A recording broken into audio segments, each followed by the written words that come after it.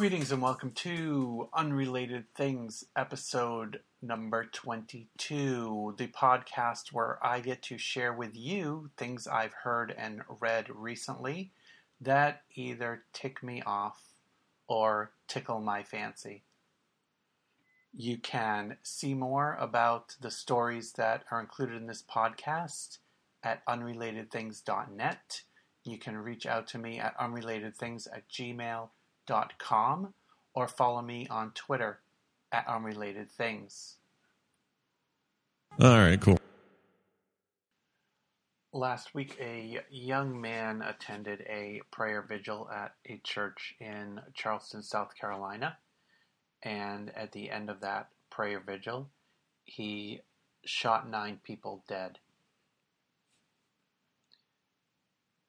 It's far from the first time any similar situation has occurred here in the United States, and in fact, it's way too common where we get these violent outbursts by members of our society. And the news media will talk about this incident for quite a long time, and they'll talk about the gunman for quite a long time, and we'll learn every nuance and every detail of that person's life. It's way too often that in these circumstances we learn the names and hear about the perpetrators of the violence, and there's probably several of those people in the history of the U.S. that you could name. I could name some of them here, but I prefer not to. It's, I think, kind of a shame that where we can often name the perpetrators of such violence, we can rarely ever name the victims.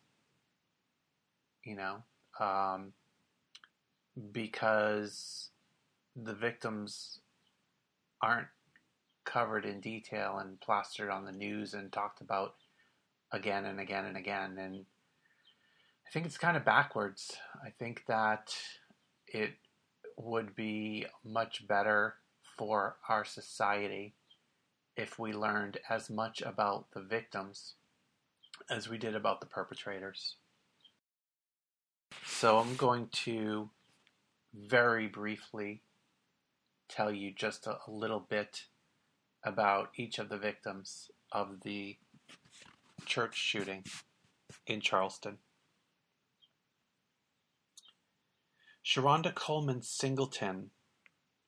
Sharonda Coleman Singleton was a 45-year-old mother of 3, a reverend, and a high school track coach.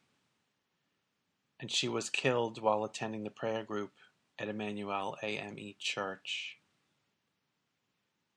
She was a coach of the girls' track team at Goose Creek High School. Reverend Clementa Pinckney. The call to preach came early for Reverend Clementa Pinckney. Pinckney, at 41, was also a state senator in South Carolina. Cynthia Hurd. Cynthia Hurd was a librarian. She worked at the Charleston County Public Library, had worked there for 31 years, and she was also serving as the manager at St. Andrews Regional Library since 2011. Tywanza Sanders. Tywanza Sanders was 26 years old. He was a recent graduate of Allen University in Columbia, South Carolina, and most recently had been working at a barber shop. And during the incident, Tywanza was reported to have stepped in the way as the shooter was getting ready to target his 87-year-old aunt. Myra Thompson. Myra Thompson was age 59. She was the wife of Reverend Anthony Thompson, who is vicar at the Holy Trinity REC. Ethel Lee Lance was a 70-year-old sexton who had worked at the church for more than 30 years. She was the cousin of Susie Jackson, who was the oldest victim in the attack. Reverend Daniel L. Simmons. Simmons was a ministerial staff member at the church, and on June 19th, his family released the following statement. We would like to thank everyone for their thoughts and prayers concerning our beloved father and grandfather, Reverend Daniel Lee Simmons, Sr. He was a distinguished man who served his God, country, and community well. His dedication to his profession and the AME Church left a legacy for many to follow. Reverend Simmons was a former pastor of several AME churches in the 7th Episcopal District, a war veteran, a member of Phi Beta Sigma, and a loving father and grandfather. He was very proud of his family, including the mother of his children, Annie Simmons, his 2 children, Daniel and Rose Simmons, and his 4 grandchildren. Although he died at the hands of hate, he lived in the hands of love. We believe Reverend Simmons would want people to celebrate his life in love and peace. Please continue to pray for our family and the families of the other victims. Susie Jackson. She was a member of the Eastern Light Chapter number 360 Order of the Eastern Star. Reverend DePayne Middleton Doctor. She was a minister. She was a mother of 4 daughters. She sang in the church's choir and spoke at the pulpit with Reverend Pinckney. And the Middleton family released a statement on June 19th. The very thing many of us fight against, a deeply masked and far-reaching culture of violence in our society, has devastated our family. Our loved one, Reverend DePayne Middleton, was among those killed. Ever since her death was confirmed, our family has been met with unspeakable pain and grief.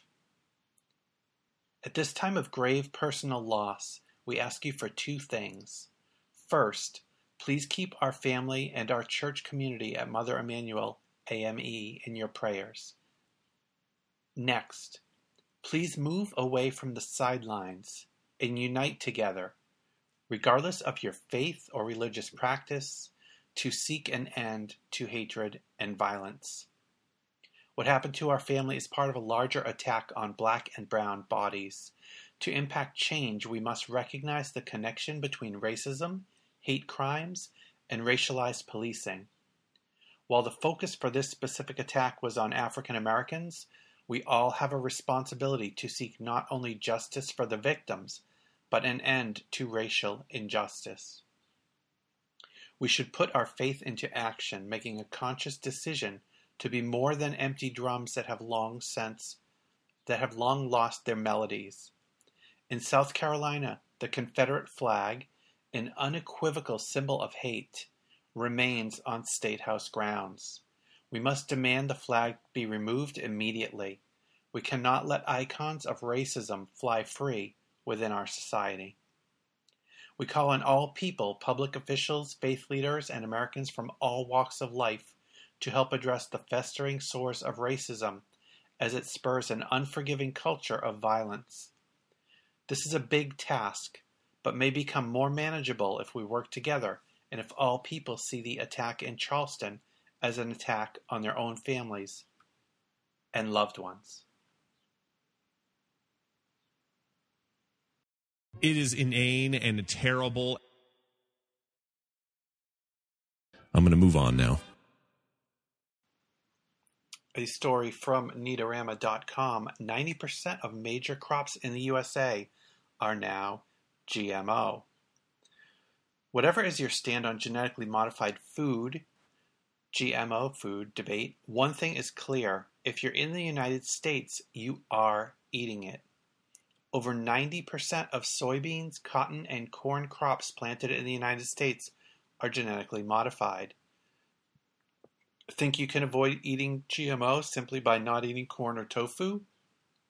Think again. Cornmeal and soybean meal end up as livestock feed, and their oils end up as cooking oils and as ingredients of a wide variety of processed foods. Corn is one of the major ingredients. High fructose corn syrup, corn oil, cornmeal. A lot of corn ends up in foods that you would not expect. Boy, howdy. From Inquisitor.com, a truck crashed in a heavy downpour of rains as it traveled along I-95 through central Florida. It was in Volusia County when it crashed. The Florida Highway Patrol reported that the truck, full of sharks, crashed near Oak Hill. The big rig suffered a tire separating and caused the crash, damaging not only the huge aquarium and its load, but at least one of the shark occupants who died in the accident. No doubt we will see coming up this fall on the Sci-Fi Channel, shark trucks. Are you kidding me? This story from Rand Duran at popcultureblog.dallasnews.com. Metastasis, the Spanish remake of Breaking Bad, doesn't look horrible. When I first heard that there was a Spanish remake of Breaking Bad in the works, I was worried. Why mess with perfection? But after seeing the trailer for Univision's remake, Metastasis, I have to confess I was interested. Yes, it will not be as good as the original, those are some big shoes to fill, and it may not have the drama and over-the-top hysteria of my childhood telenovelas, but it doesn't look bad at all. Metastasis follows Walter Blanco, a teacher in Bogota, who after being diagnosed with cancer makes a series of very poor decisions. Yes, Walter White is now Walter Blanco, Jesse Pinkman is called Jose Miguel Rosas, while Hank is now Henry. According to the information on the show's website, Heisenberg will still be Heisenberg. May his name be feared throughout the nations. And I happened to stumble across this show as I was browsing through Netflix recent editions and saw it there, the Spanish language version of Breaking Bad. Breaking Bad was an outstanding show, and I thought, I'll take a look and see how this looks. So I did watch the premiere episode, which tracks very, very closely to the U.S. original program, with the same scenes and some of the probably same dialogue, though in Spanish. It was a really interesting watch. The one major thing in the premiere episode was that the big Winnebago was replaced with a converted old school bus. But still the scenes in the desert with the flying pants, etc., played out the same way they did in the original. It's very interesting to watch. I recommend that you do. The author of this particular article notes that he expects the episodes will be available on Hulu Plus.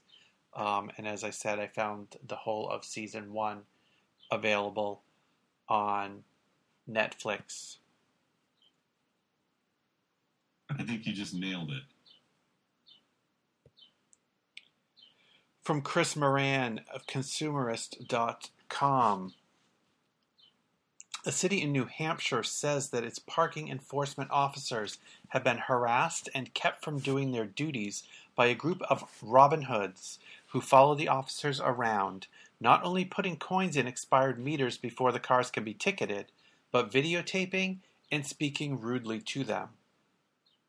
Yesterday, the state's highest court ruled that this behavior is protected by the First Amendment, but will give the city one more chance to argue for some sort of injunction to put some distance between the Robin Hoods and the officers.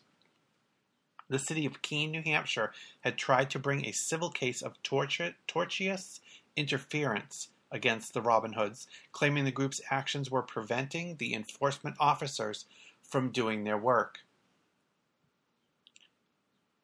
The city said the lawsuit wasn't intended to stop the anti-meter protesters from filling up expired meters or from videotaping officers, but to hold the Robin Hoods responsible for the more allegedly obnoxious aspects of their protest. A trial court had dismissed the city's complaint, saying the defendants' actions were permitted by the First Amendment as the protest was taking place in a proper public forum and involved a genuine matter of public concern. That we have complete and utter freedom of speech for the most part. In New Hampshire's neighbor of Vermont, this story from sfgate.com, a Vermont man has escaped jury duty by getting dismissed for wearing a prisoner costume. James Lowe of Barnet says he was released from jury duty on Tuesday when he showed up to court wearing a black and white striped jumpsuit with a matching beanie. The Caledonian Record reports that Lowe showed up on time and joined other prospective jurors before the start of the selection process. Deputies directed him to an empty courtroom to meet with the judge, who told him to leave. Lowe says the judge told him he could have been found in contempt of court. That could have meant a fine or jail time. Lowe says the juror instructions don't restrict clothing, but that he's happy to be released because of his work schedule and family obligations. I'm just looking for pants. From Inquisitor.com, Eastern cougar declared extinct, removed from list of U.S. endangered species. Unfortunately, the eastern cougar has been elusive to researchers since the 1930s, when the last photo of the cat was taken. Its similarity in looks to other cougars and pumas are thought to be the reasoning behind the sightings. However, the U.S. Fish and Wildlife Service has made the move to officially declare the eastern cougar as being extinct and states that it may have been extinct for at least 75 years. And the Fish and Wildlife Service has made this move before, but move was never fully acted upon. So if this one is, then the eastern cougar will be officially declared extinct. Our children will never know what that's like. Very well said. From David Moy at HuffingtonPost.com. A Pennsylvania man accused of using a bomb to rob a bank Monday afternoon says his weapon of choice was actually just a vibrator wrapped in duct tape. Aaron Stein allegedly robbed the PNC Bank in Crafton by telling employees he was carrying an explosive device. Quote, he stated he had a bomb, showed the teller wires hanging out from his shirt, and demanded cash, Crafton Police Chief Mark Sumter told the news. Police said the teller gave Stein an undisclosed amount of cash but called 911 after he fled. Stein was arrested after Robinson Township officer Mark Gasjib spotted his white Toyota sedan along the road. Quote, I noticed a white Toyota Corolla with a male in it sitting in this parking lot over here, he told CBS. I went over to confront him. He drove away. I stopped him. Another officer on the scene found money in a garbage bag inside Stein's car. Beneath the front passenger seat, officers found the, quote, bomb Stein is accused of using. Sumter said it was made out of, quote, a box, black tape, vibrator, and cell phone. Oh, my gosh. From Kate Shepard at HuffingtonPost.com. The heads of the G7 leading industrial nations agreed to, quote, decarbonize the global economy in the course of this century, at their meeting in Germany. German Chancellor Angela Merkel announced that the G7 countries would phase out the use of fossil fuels by 2100. As the BBC notes, the G7 agreement on fossil fuels is not legally binding, but does, quote, send a clear message to investors that in the long term, economies will have to be powered by non-polluting energy. Advocates for climate action heralded the move. If you want the sign that humanity's still got it going on. From Inquisitor.com. An unnamed man and woman were shocked to find two strangers in the man's backyard. The owner of the house yelled at the men to get lost. Quote, "What the hell are you doing in my yard? Get the hell out of here," he yelled to the murderers. Despite the harsh tone, one of the escaped killers responded passively. Quote, "We're just lost. We don't know where we are. We're on the wrong street." And then they took off running. The homeowner later found out the identity of the two men. David Sweat and Richard Matt had escaped from Clinton Correctional Facility in the prior week and have been on the run ever since.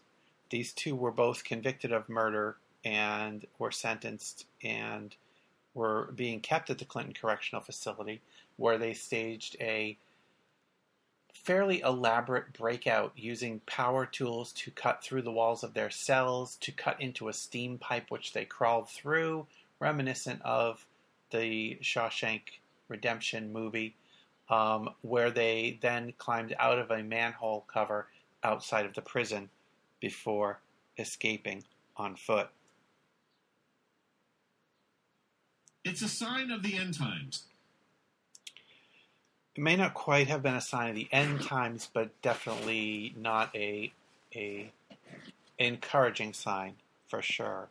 But this next story is definitely more encouraging. There's a great video that I found and saw on YouTube of a little experiment that was conducted. I think this was in Los Angeles in the subway.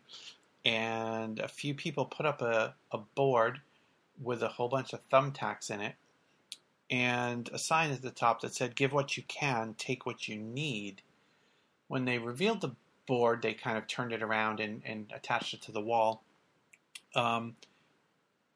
Each of the thumbtacks was holding a dollar bill.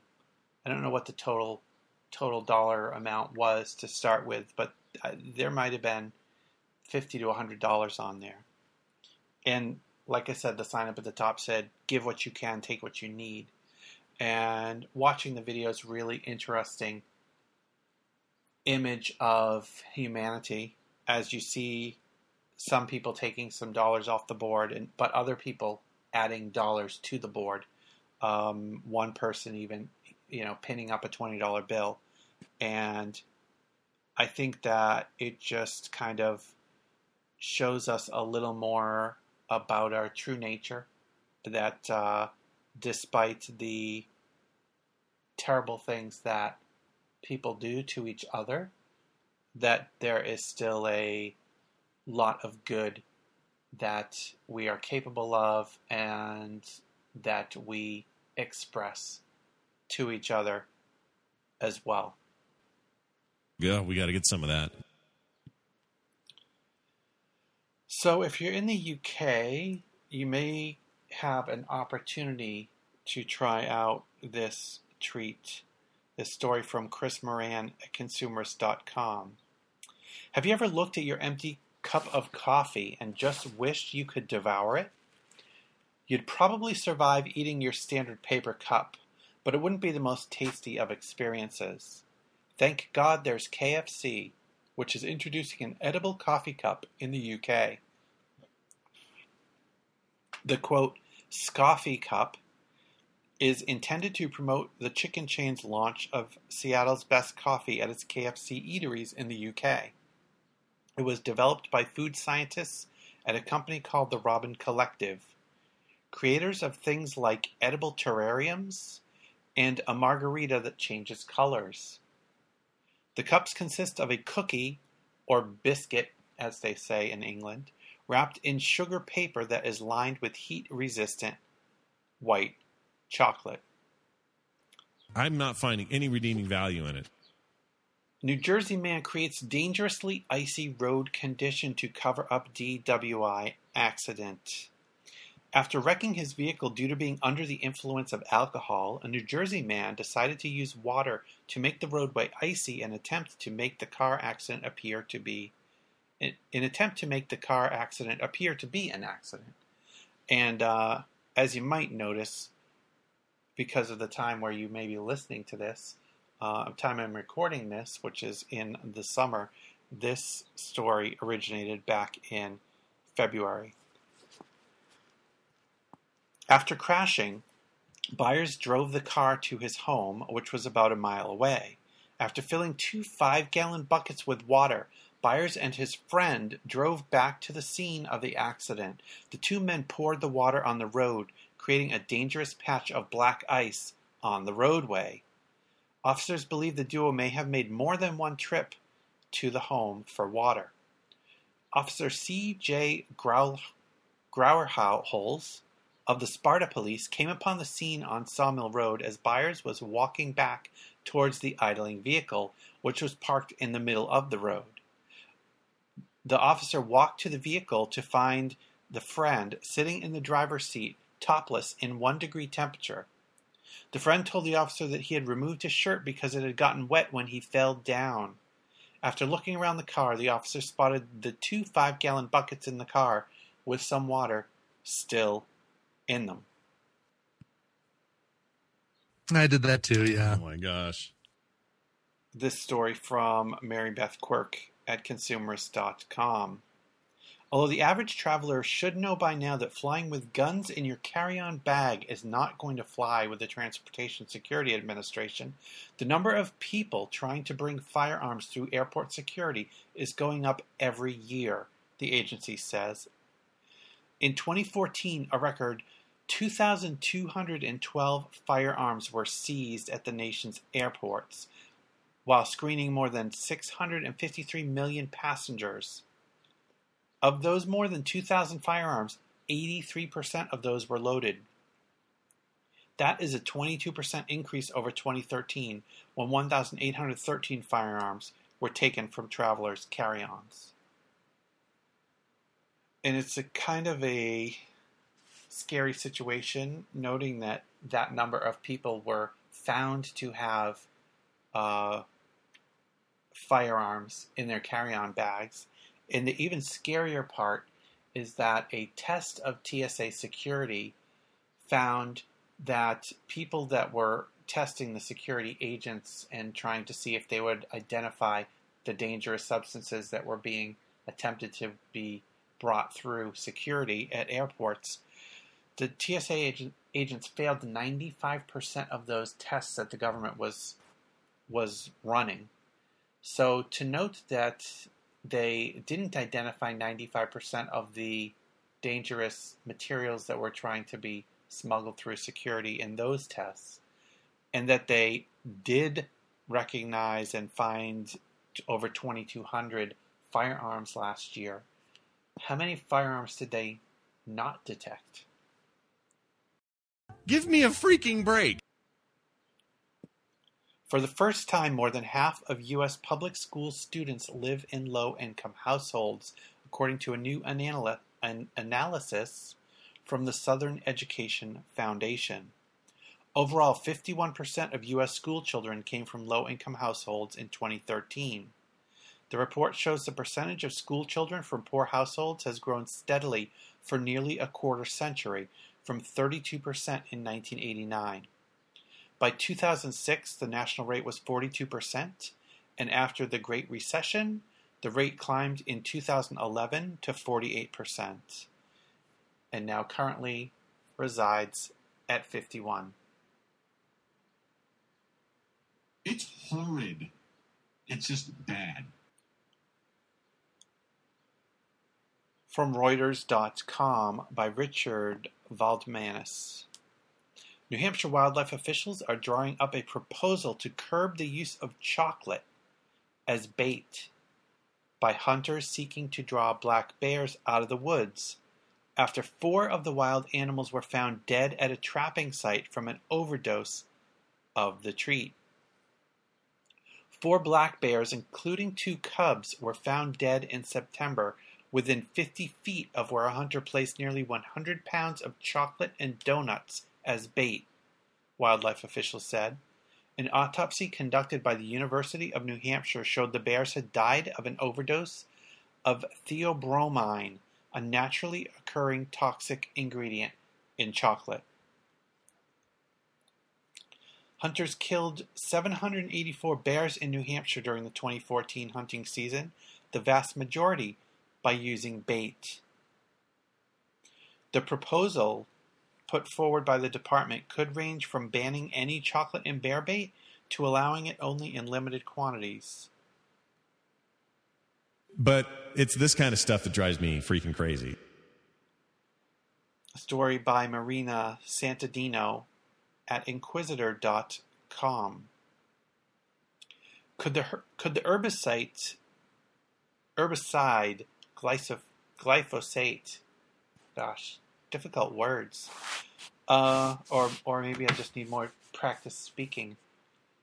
Could the herbicide glyphosate, commonly found in Monsanto's Roundup, be killing our earthworms? A study published in the scientific journal Water, Air, and Soil Pollution last quarter found that when researchers examined the toxicity of pesticides and herbicides, their effects on earthworms and other species in the soil are not adequately examined.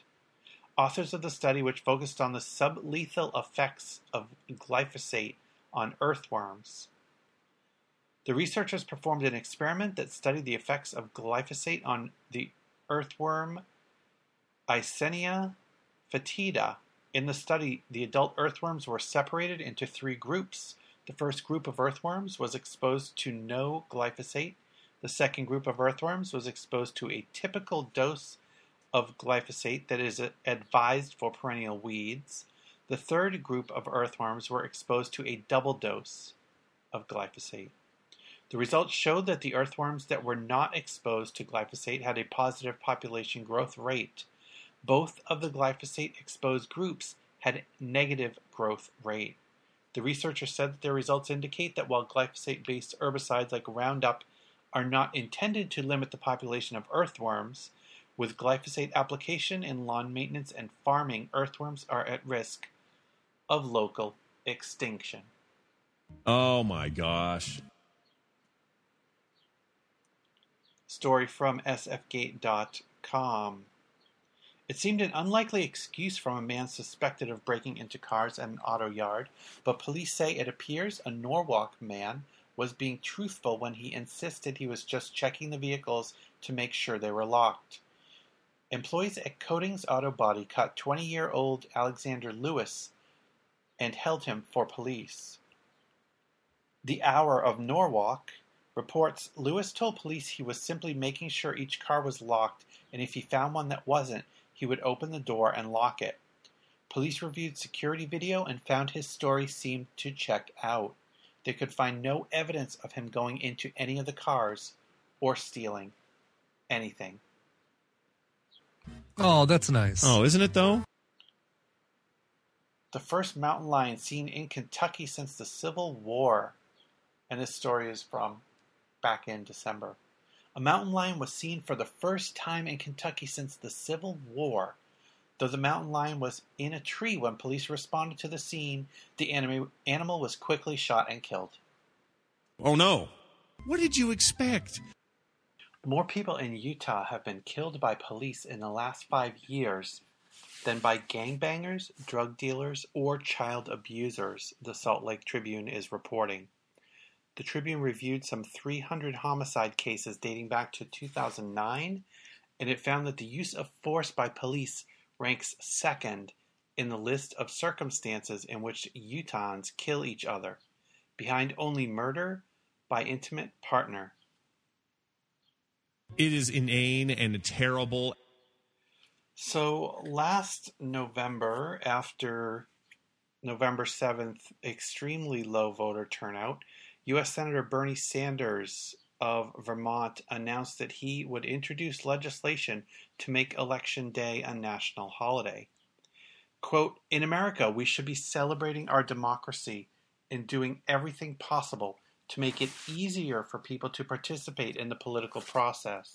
Election Day should be a national holiday so that everyone has the time and opportunity to vote. While this would not be a cure-all, it would indicate a national commitment to create a more vibrant democracy," said Sanders. Quote, "We should not be satisfied with a, quote, democracy in which more than 60% of our people don't vote and some 80% of young people and low-income Americans fail to vote. We can and must do better than that. While we must also focus on campaign finance reform and public funding of elections, establishing an Election Day holiday would be an important step forward."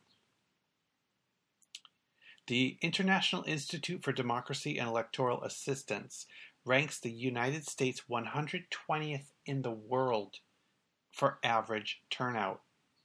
Sanders said a national holiday would be just one step forward in attempting to strengthen American democracy. He has long advocated public funding of elections to blunt the impact of negative campaign ads bankrolled by billionaires and big corporations. He co-sponsored a constitutional amendment to overturn the disastrous 2010 Supreme Court ruling in Citizens United versus Federal Elections Commission that voided campaign funding limits.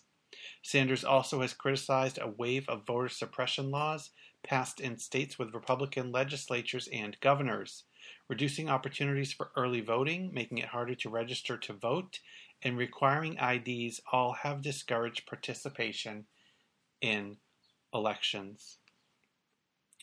And in the Democratic primaries coming up in 2016, Sanders has given a whole lot of people who might otherwise have sat out a reason to step forward and a reason to come and vote.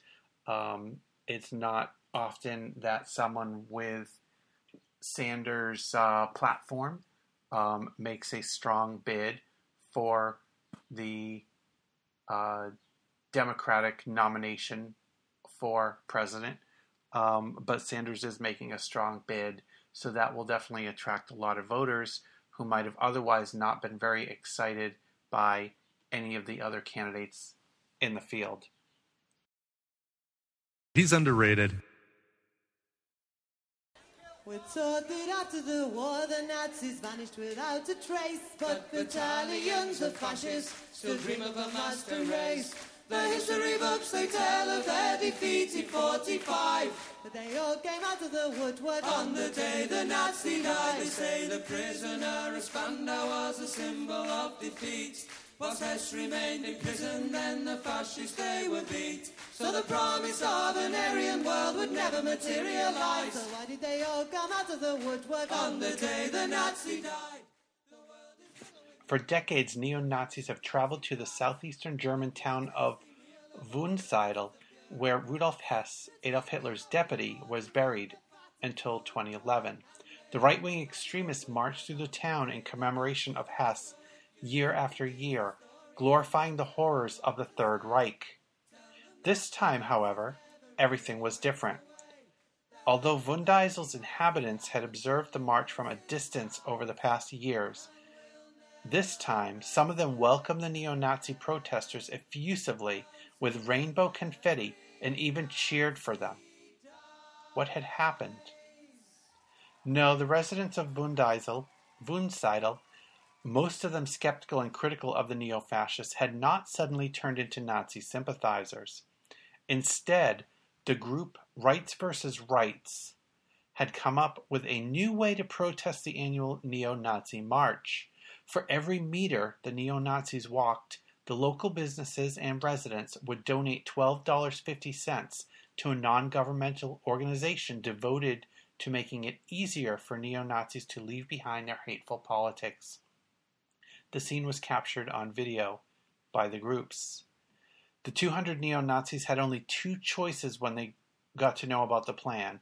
Either they proceeded, indirectly donating money to the Exit Germany initiative, or they acknowledged their defeat and suspended the march.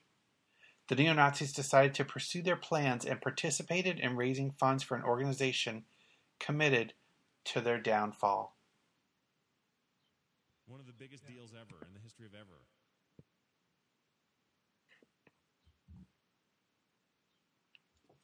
From Neatorama.com. Hanover is a small town south of Winnipeg, Manitoba, Canada. For as long as anyone can remember, it's been a dry town. That means that people aren't allowed to buy or sell alcoholic beverages. Town officials enforced this law, which was not entirely popular. In 2006, the town held a referendum to repeal the law. By a 30-vote margin, the town upheld the alcohol prohibition statute. And recently the town held another election. The alcohol law was once again up for referendum. But as they were preparing for the election, town officials discovered an important piece of information. The law didn't exist. Everyone had assumed that alcohol sales were illegal in the town, but no one could find the actual text of the law. Lawyers pored through records going as far back as 1880 and found no alcohol prohibition law. What the hell is wrong with us?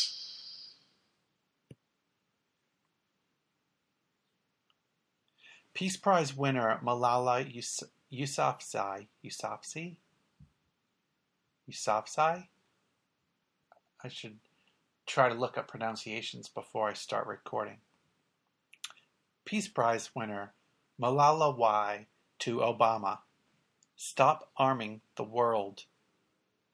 Pakistani teenager Malala Yousafzai, who won the Nobel Peace Prize and was shot in the head by the Taliban for advocating girls' education, told President Barack Obama he could, quote, change the world if only he'd send books instead of guns to other countries. Quote, my message was very simple, Malala, who is 17, said, speaking of her recent meeting with the president. Quote, I said, instead of sending guns, send books. Instead of sending weapons, send teachers. I think you just nailed it. The EPA has approved a new version of the 2,4-D weed killer called Enlist Duo. The chemical herbicide is designed for use on GMO corn and genetically modified soybeans. And I had that story earlier about genetically modified organisms being 90% of the corn and soybeans that we use in the United States.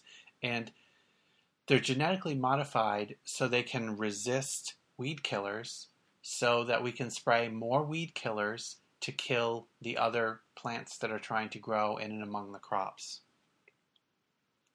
The new version, although some in the agricultural industry have reportedly been eagerly awaiting the approval of Dow's new 2,4-D Enlist Duo, organic growers and environmental activists have voiced public health concerns and want more studies on the chemical herbicide. According to the Center for Food Safety, Dow is pushing the federal government into an era of unprecedented genetically modified corn and soybean production. GMO corn and soybeans have reportedly been designed to serve multiple sprayings of 2,4-D, which is reportedly part of the highly toxic chemical recipe used to create Agent Orange. This story stood out to me when I saw 2,4-D because of a song that I used to listen to quite frequently by the artist Mark Levy called Babies Are Replaceable, because a company in Washington State, according to the song, was spraying 2,4-D and got into legal trouble because of the number of people in town who were trying to have children whose pregnancies were failing. As part of the hearings or the outreach from the company, the scientists said at one point, quote, "Babies are replaceable," unquote, which is an unfortunate turn of phrase to use, even, whatever you're describing. So that's, anyway, a little tiny piece filtered through a folk/protest singer to me about 2,4-D. It's just bad.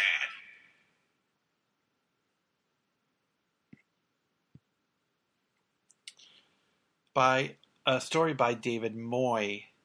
When John Thornton visited the Doubletree Hotel in Bristol, Connecticut on Monday night, he apparently did not like the mop job being done by a female employee. So he allegedly grabbed the mop from the woman and began, in the words of the police report, quote, mopping aggressively. As a result, the Doubletree got a clean floor, and Thornton was charged with breach of peace, according to the Connecticut Patch. And while the story is quite amusing by the way that the police report indicated he was breaching the peace, he did appear to be acting in a very unusual and potentially threatening manner to the employees who called the police.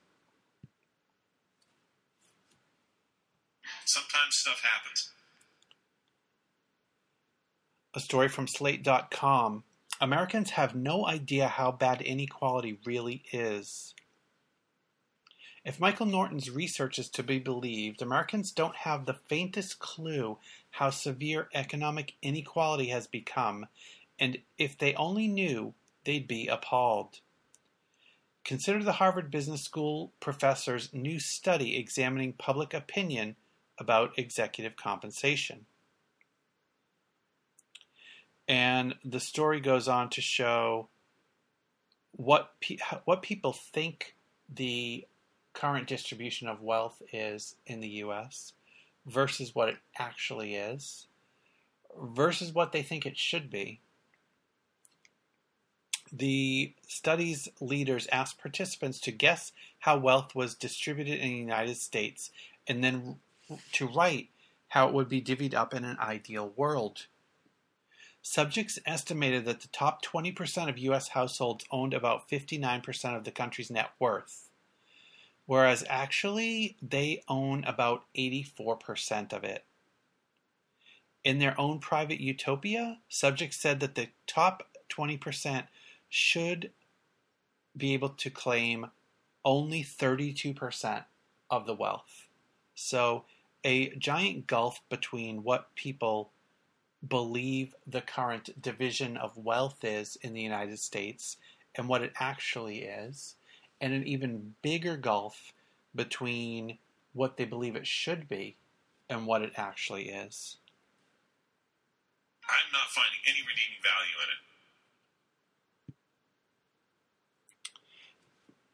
A story from Reuters.com. In India, a TV news anchor has been sacked after she referred to Chinese President Xi Jinping as 11 Jinping, apparently confusing Xi's name with the Roman numerals XI. Maybe confusing it because it's spelled that way. A senior official at the state television channel said that they fired the anchor after her error. But it's this kind of stuff that drives me freaking crazy.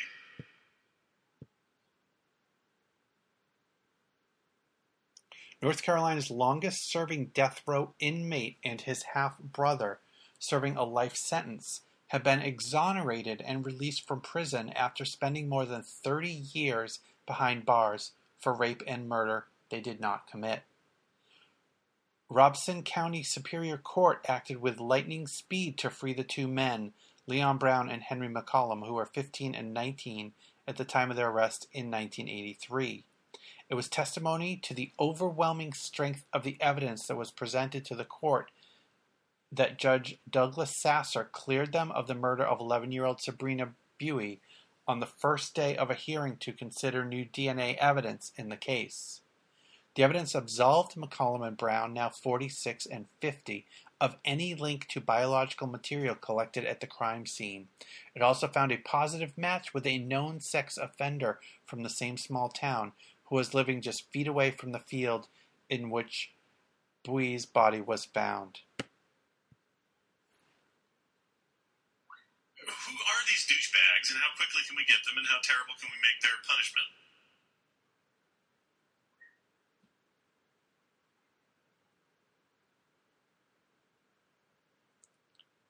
From Neatorama.com, a UK air accidents investigation branch report revealed an incident in February in which a pilot was landing a small commuter jet in Belfast when his arm fell off.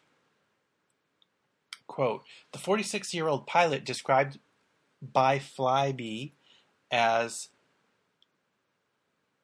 among its most experienced and trusted pilots, wears a prosthetic limb and said that he believed he had securely fixed the arm in place earlier, but with the heavy winds, once he deactivated the Dash 8 aircraft's autopilot as he prepared to land the plane, that's when the arm troubles began.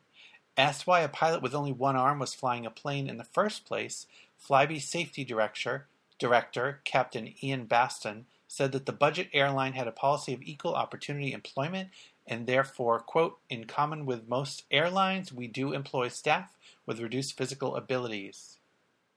The pilot lost control of the plane only briefly and still guided it to a safe and bumpy landing using one arm.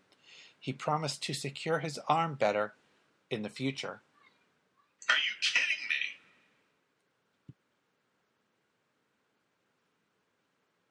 Vermont's GMO labeling law still stands after U.S. District Court Judge Christina Rice ruled against the Grocery Manufacturers Association and other interested food groups' request for a preliminary injunction that would stop the GMO labeling law from going into effect in Vermont next summer. The ruling brings Vermont one huge step closer to being the first state in the union to mandate that foods containing genetically modified organisms disclose that information on product labels. I think you just nailed it. From uprocks.com by Stacy Ritson. A mystery graffiti artist / hero who is calling himself Wanksy has taken it upon himself to solve the problem of Manchester's pothole-ridden streets, drawing attention to the offending potholes by spray painting giant dicks around them. He uses non-permanent paint because his mission is first and foremost to get the roads fixed. Quote, they damage vehicles. Sometimes it's hard to know which pothole caused the damage because there are so many. When I finished in Ramsbottom, I'll move on to the rest of Manchester. I wanted to attract attention to the pothole and make it memorable. Nothing seemed to do this better than a giant comedy phallus. It's also speedy. I don't want to be in the road for a long time. It seems to have become my signature. I just want to make people smile and draw attention to the problem. They don't want to talk about it. In a court decision that seems like a colossal waste of time, a New Jersey judge has ruled that a mom did not, in fact, abuse her daughter by taking her to see Pink in concert. It took Superior Court Judge Lawrence Jones 37 pages and several rock and roll references to get his point across. But the point was well made. No harm done, and all that happened was, quote, young girl went to her first rock concert with her mother and they had a really great time. In his 32-page ruling, the judge wrote, quote, the lyrics are not only age-appropriate for teens and preteens in 2014 America, but from an artistic standpoint, they are particularly noteworthy in addressing important social themes and messages which are objectively relevant and relatable to young Americans in high schools and junior highs throughout the country. I think you just nailed it. How would you get your nation's president to hear you out? put your name and number on a mango and hit him in the head with it? Marlene Olivo did exactly that. Olivo had written a message on a mango, quote, "If you can, call me," unquote, along with her name and phone number. She got as close as she could to President Nicolas Maduro as her bus passed him, and she tossed the fruit at him. In a video that has gone viral in Venezuela, Maduro is shown lowering his head when he is hit, just above the left ear. He then calmly picks up the mango and holds it up to the crowd. Later in the evening, the president mentioned the incident in one of his customary live TV broadcasts and displayed the infamous mango as proof. Quote, "Marlene Olivo," Maduro said, "we're going to invite her to my TV and radio show, In Touch with Maduro. She had a housing problem, right? And Marlene, I have approved it already as part of the Great Housing Mission of Venezuela. You will get an apartment, and it will be given to you in the next few hours. Tomorrow, no later than the day after tomorrow, we will give it to you." So, in Venezuela, sometimes hitting the president in the head with a mango has good consequences. Look at that!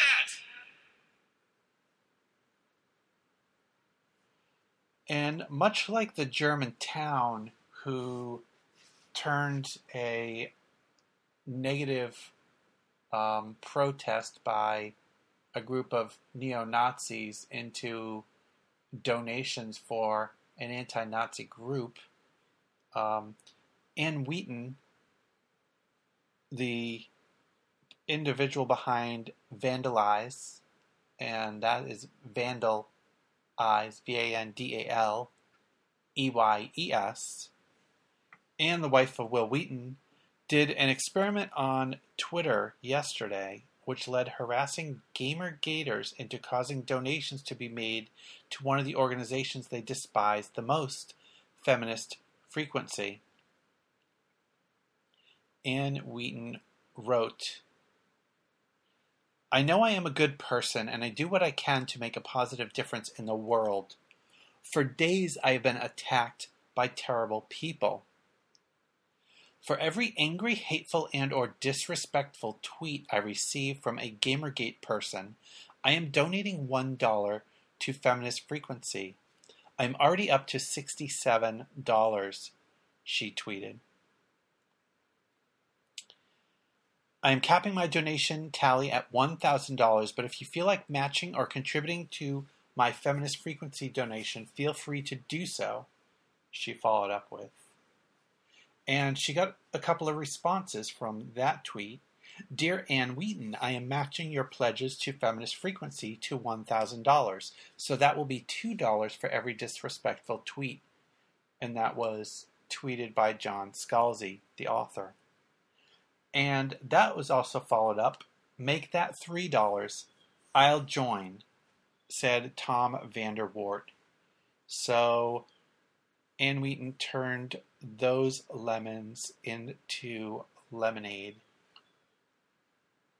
Oh, boy, howdy.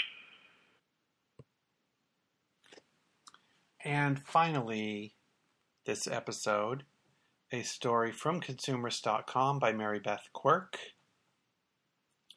Falling firmly in the category of things I never thought I'd hear about on an otherwise perfectly normal day is a 40-pound wolverine that was captured after breaking loose and running around at Newark Airport. And yes, I'm talking about the animal, not Hugh Jackman.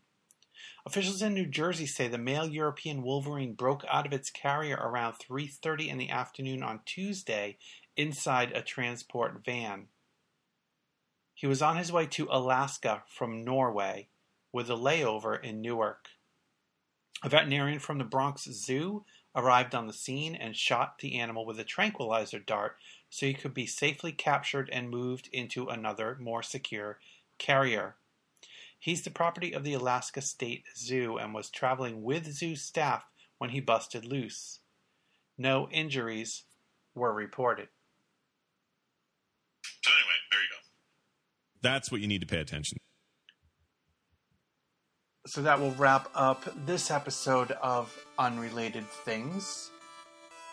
If you want to read more about these and other similar stories, visit the website at unrelatedthings.net. If you want to reach out to me based on anything you heard on this podcast or see on that site, you can email me at unrelatedthings@gmail.com. You can also follow Unrelated Things on Twitter. Thanks for listening.